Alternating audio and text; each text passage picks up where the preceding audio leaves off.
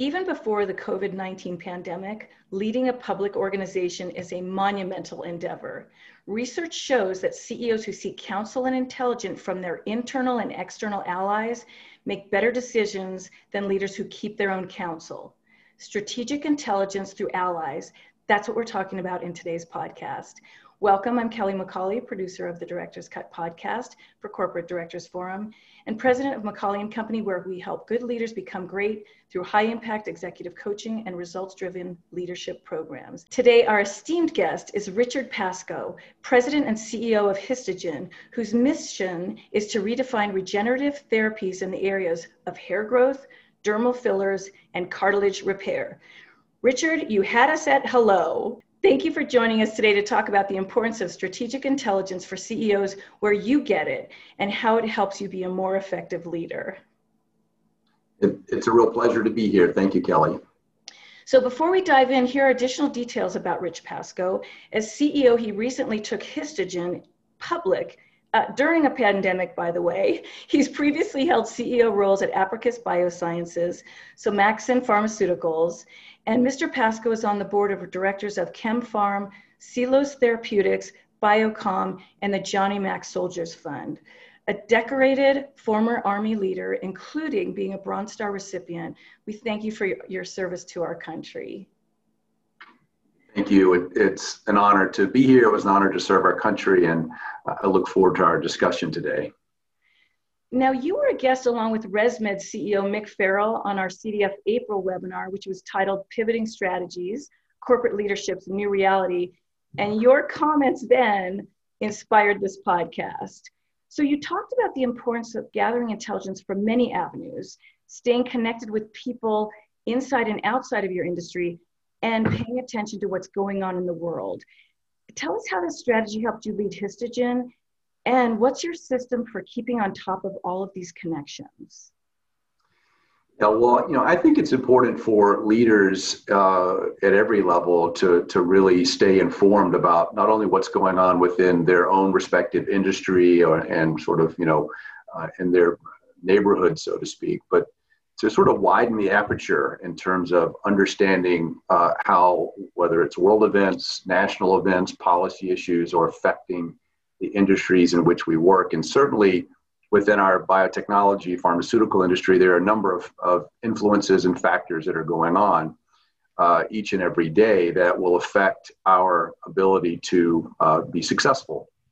I've been very fortunate, I guess, to say over the years to have been involved in a number of different organizations, to be able to serve. In fact, I continue to serve through my responsibilities as a civilian aide to the Secretary of the Army, which allows me access to information flow each and every day that I spend a considerable amount of time reviewing. And what I mean by that is I'm able to not only just, turn on the computer and, look at stock quotes, but more importantly, to really dig deeper into issues and events that are impacting our world at every level. And I've made a practice of that over the years so that, it's not just a very, very narrow focus or narrow lens, if you will, that I'm looking through, but a much wider lens. And if you think about it, everything we do today is connected to events and other countries and this global economy. And, as we've walked through the last, 6 or 7 months with the advent of COVID, with some of the, issues that we're facing as a country right now, I think it's important to understand what's happening on a broader level and to be able to develop one's own worldview about what's going on and how that might impact, your professional life and your personal life and everything in between. And you also talked about how reading in various areas for information, that you started seeing some things to pay attention to early on in the pandemic. And of course, there were things going on in your organization, and it helped you make decisions or at least be prepared for things that unexpectedly popped up for us all. Yeah, and as we began to understand what this COVID pandemic, might look like in its early days, obviously having access and insight into some of those things through these various information channels that are available to me, we began to sort of come back internally here at Histogen and think about, all right, this could impact our business, and it could impact, our ability to execute on the strategy we've laid out for this year and beyond. And so let's start to think about that impact and start to war game, if you will, what might happen. And, for example, we have one of our suppliers for one of the key elements of that goes into our manufacturing process located in Wuhan, China. And so you can imagine when this pandemic began to, creep up, even before it became sort of front page news and states and local governments started shutting down, we had to think about how we're going to source material from some other place in the world, and put into our thinking, that how we might be able to do that. And in essence, we were able to address a critical issue, a critical item early on, just because we started thinking about and gaining access to information that really wasn't top of mind for most people in our country, and certainly not in our industry. Here's the thing, when you were talking about it, and we obviously had spoken before this podcast, so obviously I just gave a snippet of Rich's bio, but he's a busy guy. And so as you talk about it's not just you're reading things, you're connecting with people across the world. And so how do you fit that into your busy schedule? How do you make that? I know it's something you do regularly, so it's not just I read stuff, but you reach out to people that are important with regard to current and future decisions and information that you want to stay abreast of. So tell us, how do you do it? Well, I'm a big believer in staying connected and networking and utilizing whatever avenues are available to one to be able to do, to do what we do, on a full-time basis. I mean, of course, my primary role and primary commitment is to Histogen as president and CEO. That's where my priority lies. But I tend to think of these other relationships and opportunities, whether it's board service, which I serve on a couple of boards you mentioned, whether it's my connectivity back into the military community and the Army specifically. Those are just opportunities in my mind to augment, to supplement what I'm doing here at Histogen. And what I mean by that is, as I just said, being in a position to have access to information, and it's nothing classified or secret, if you will, but information that is timely has helped us as an organization avoid issues and challenges, one that I just mentioned. I think moreover, as I think about the connectivity I have through those different avenues, be it through Biocom or be it through my Army connection, able to connect with other industry leaders. One of the examples of that I can share is that several weeks back, there was a group of industry executives that was asked to come together, myself included, to advise the Army side of Operation Warp Speed. If you recall, Operation Warp Speed was put in place by the current administration to try to accelerate the development and ultimately the distribution of a COVID-19 vaccine. And so being able to contribute to that conversation early on about what might be important to the leaders in the Army who don't have a lot of pharma experience, and to be able to share that collectively with other leaders in our industry, CEOs and folks that, some of which are household names, that not only allowed me to give back in a significant way to our country and to hopefully towards finding a solution to this COVID pandemic, but also an ability to network and learn and to bring that back into the organization which I lead here at Histogen. So I just see it all as being, beneficial, not only to me personally, to me professionally, but importantly to the organization. So I don't see it as segments. I don't see it as, I'm spending X time here versus Y time there. I see it all as just one big continuum and one opportunity to grow and to enhance what we're doing here at Histogen. Such a great example. Now, you shared that when the pandemic hit, your board was super helpful to you as CEO. So what exactly did they do that you especially valued? Yeah, well, I have a terrific board and one that's, that's very supportive of what we're doing, and I think has been invaluable through this period of time, which we've, encountered over the last 6 months. If you think about it, we were in the middle of trying to close out a merger in the first half of this year that was with Cannabis Pharmaceutical. That was what allowed us to go public. We were on the cusp of launching a major clinical trial for one of our assets, HST-001, which is the alopecia product. And of course, we had the overlay of COVID-19 on top of that. So, a circumstance that presented several challenges. And I think what our board did, to answer your question, that was most helpful was really asking the right questions. And I believe in the power of questions, and that questions can sometimes help us to, ensure that we're doing things appropriately and sort of they're sort of safeguarding the organization along the way. And so, as an example, of course, they were asking the appropriate questions around how do we protect our business through this COVID, and what impact might it have on us with respect to the merger or our clinical trials? How do we protect our people, and what are we doing to ensure that our people here, a very talented group, can continue to function and operate the business under these circumstances? But I think most importantly, and what I really found helpful, was the question about what opportunity does this circumstance present to us? Meaning, you've got a merger underway, you've got a clinical program you want to kick off, and you have this pandemic that is influencing virtually everything that's going on within the organization.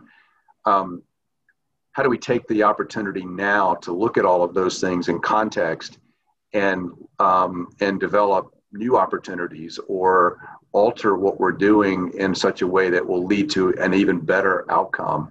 And I think having that question posed and sort of challenging myself and the management team to go back and reevaluate some things ultimately led to much better outcomes. We got the merger closed. We got our clinical trial kicked off. It's moving along right on schedule. And I think from an organizational standpoint, we've actually strengthened our ability to function, particularly in a setting where, it's less than ideal. And so, we've been able to learn from all of that. And it's because the board came and together quickly, asked the right questions, and those questions led us to certain actions. That was the benefit that I and the support that I received from the board that I thought was really critical. Well, as an executive coach, of course, I'm a big fan of questions. And, look, even CEOs and people who are on boards, having someone to think out loud with who's also walked in your footsteps, or perhaps not just walked in your footsteps, but have experienced what you're about to experience, maybe on various levels and in different industries, allows you to have all these different perspectives. So that leads us to the next question, which is, we talked about your approach to decision-making with boards and leaders, especially when multiple variables are present, especially, right? Come at us. What is your strategy? So meaning, what is your strategy when multiple variables are present? Mm-hmm. Well, I think, again, it comes back to, this topic of questions and, asking the right questions and making sure that we have a framework in place to make those decisions. And, from my point of view, then the strategy that I found to be most effective in that setting is to, first of all, define whatever the objective is. In other words, if you have to make a decision about something, you need to define first and foremost, what is the desired end state? What is the outcome you're looking for?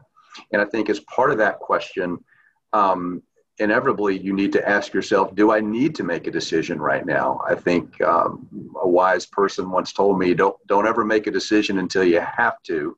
I think sometimes we're too quick to make decisions, and that can sometimes lead to issues. But first and foremost, do I need to make a decision? And then what is it that I want to accomplish? What is that desired end state? I think from there, it's then critically important for leaders and boards, especially, to really analyze the situation and to collect as much information, again, through asking questions. What do we know?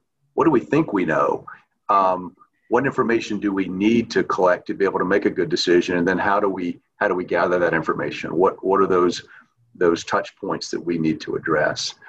And from there, once you've had the ability or chance, I should say, to analyze those questions and to collect that information, this intelligence, if you will, then I'm a big believer in developing independent courses of action, meaning what are the possible scenarios that could play through here?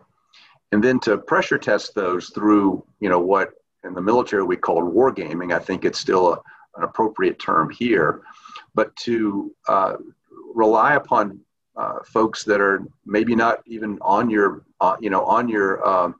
org chart, but to look outside the organization, or even to bring in the board at that point under certain circumstances, to again sort of war game the scenarios, if you will, take the opposite point of view and to ask good questions about why this course of action might work or not work, what things might influence your ability to execute on that.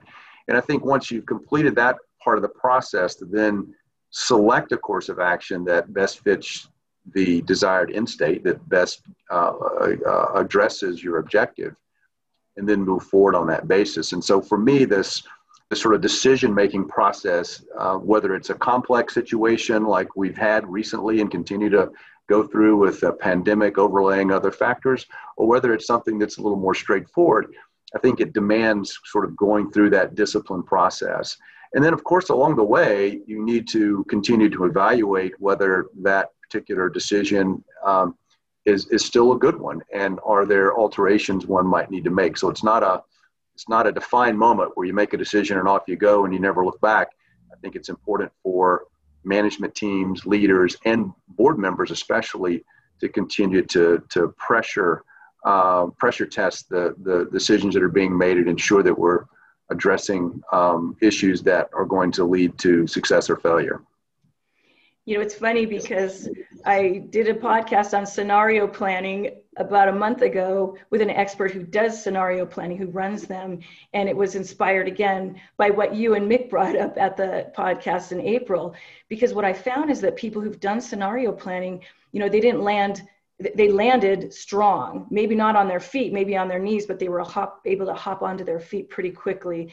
And so I'm encouraging people to get that as part of a business practice. Yeah, I think that's incredibly important, and I can't stress enough how important it is, to look to outside influences and opinions and experts to help guide you through that process. I think the thing that leaders can sometimes do that might lead to unexpected or unacceptable outcomes is to be too insular in their thinking, to be too focused on one thing without considering other options. And I think there are certainly times in our lives where a decision needs to be made quickly, and I think the opportunities for that certainly present themselves every day, and sometimes you have to go with your gut, if you will.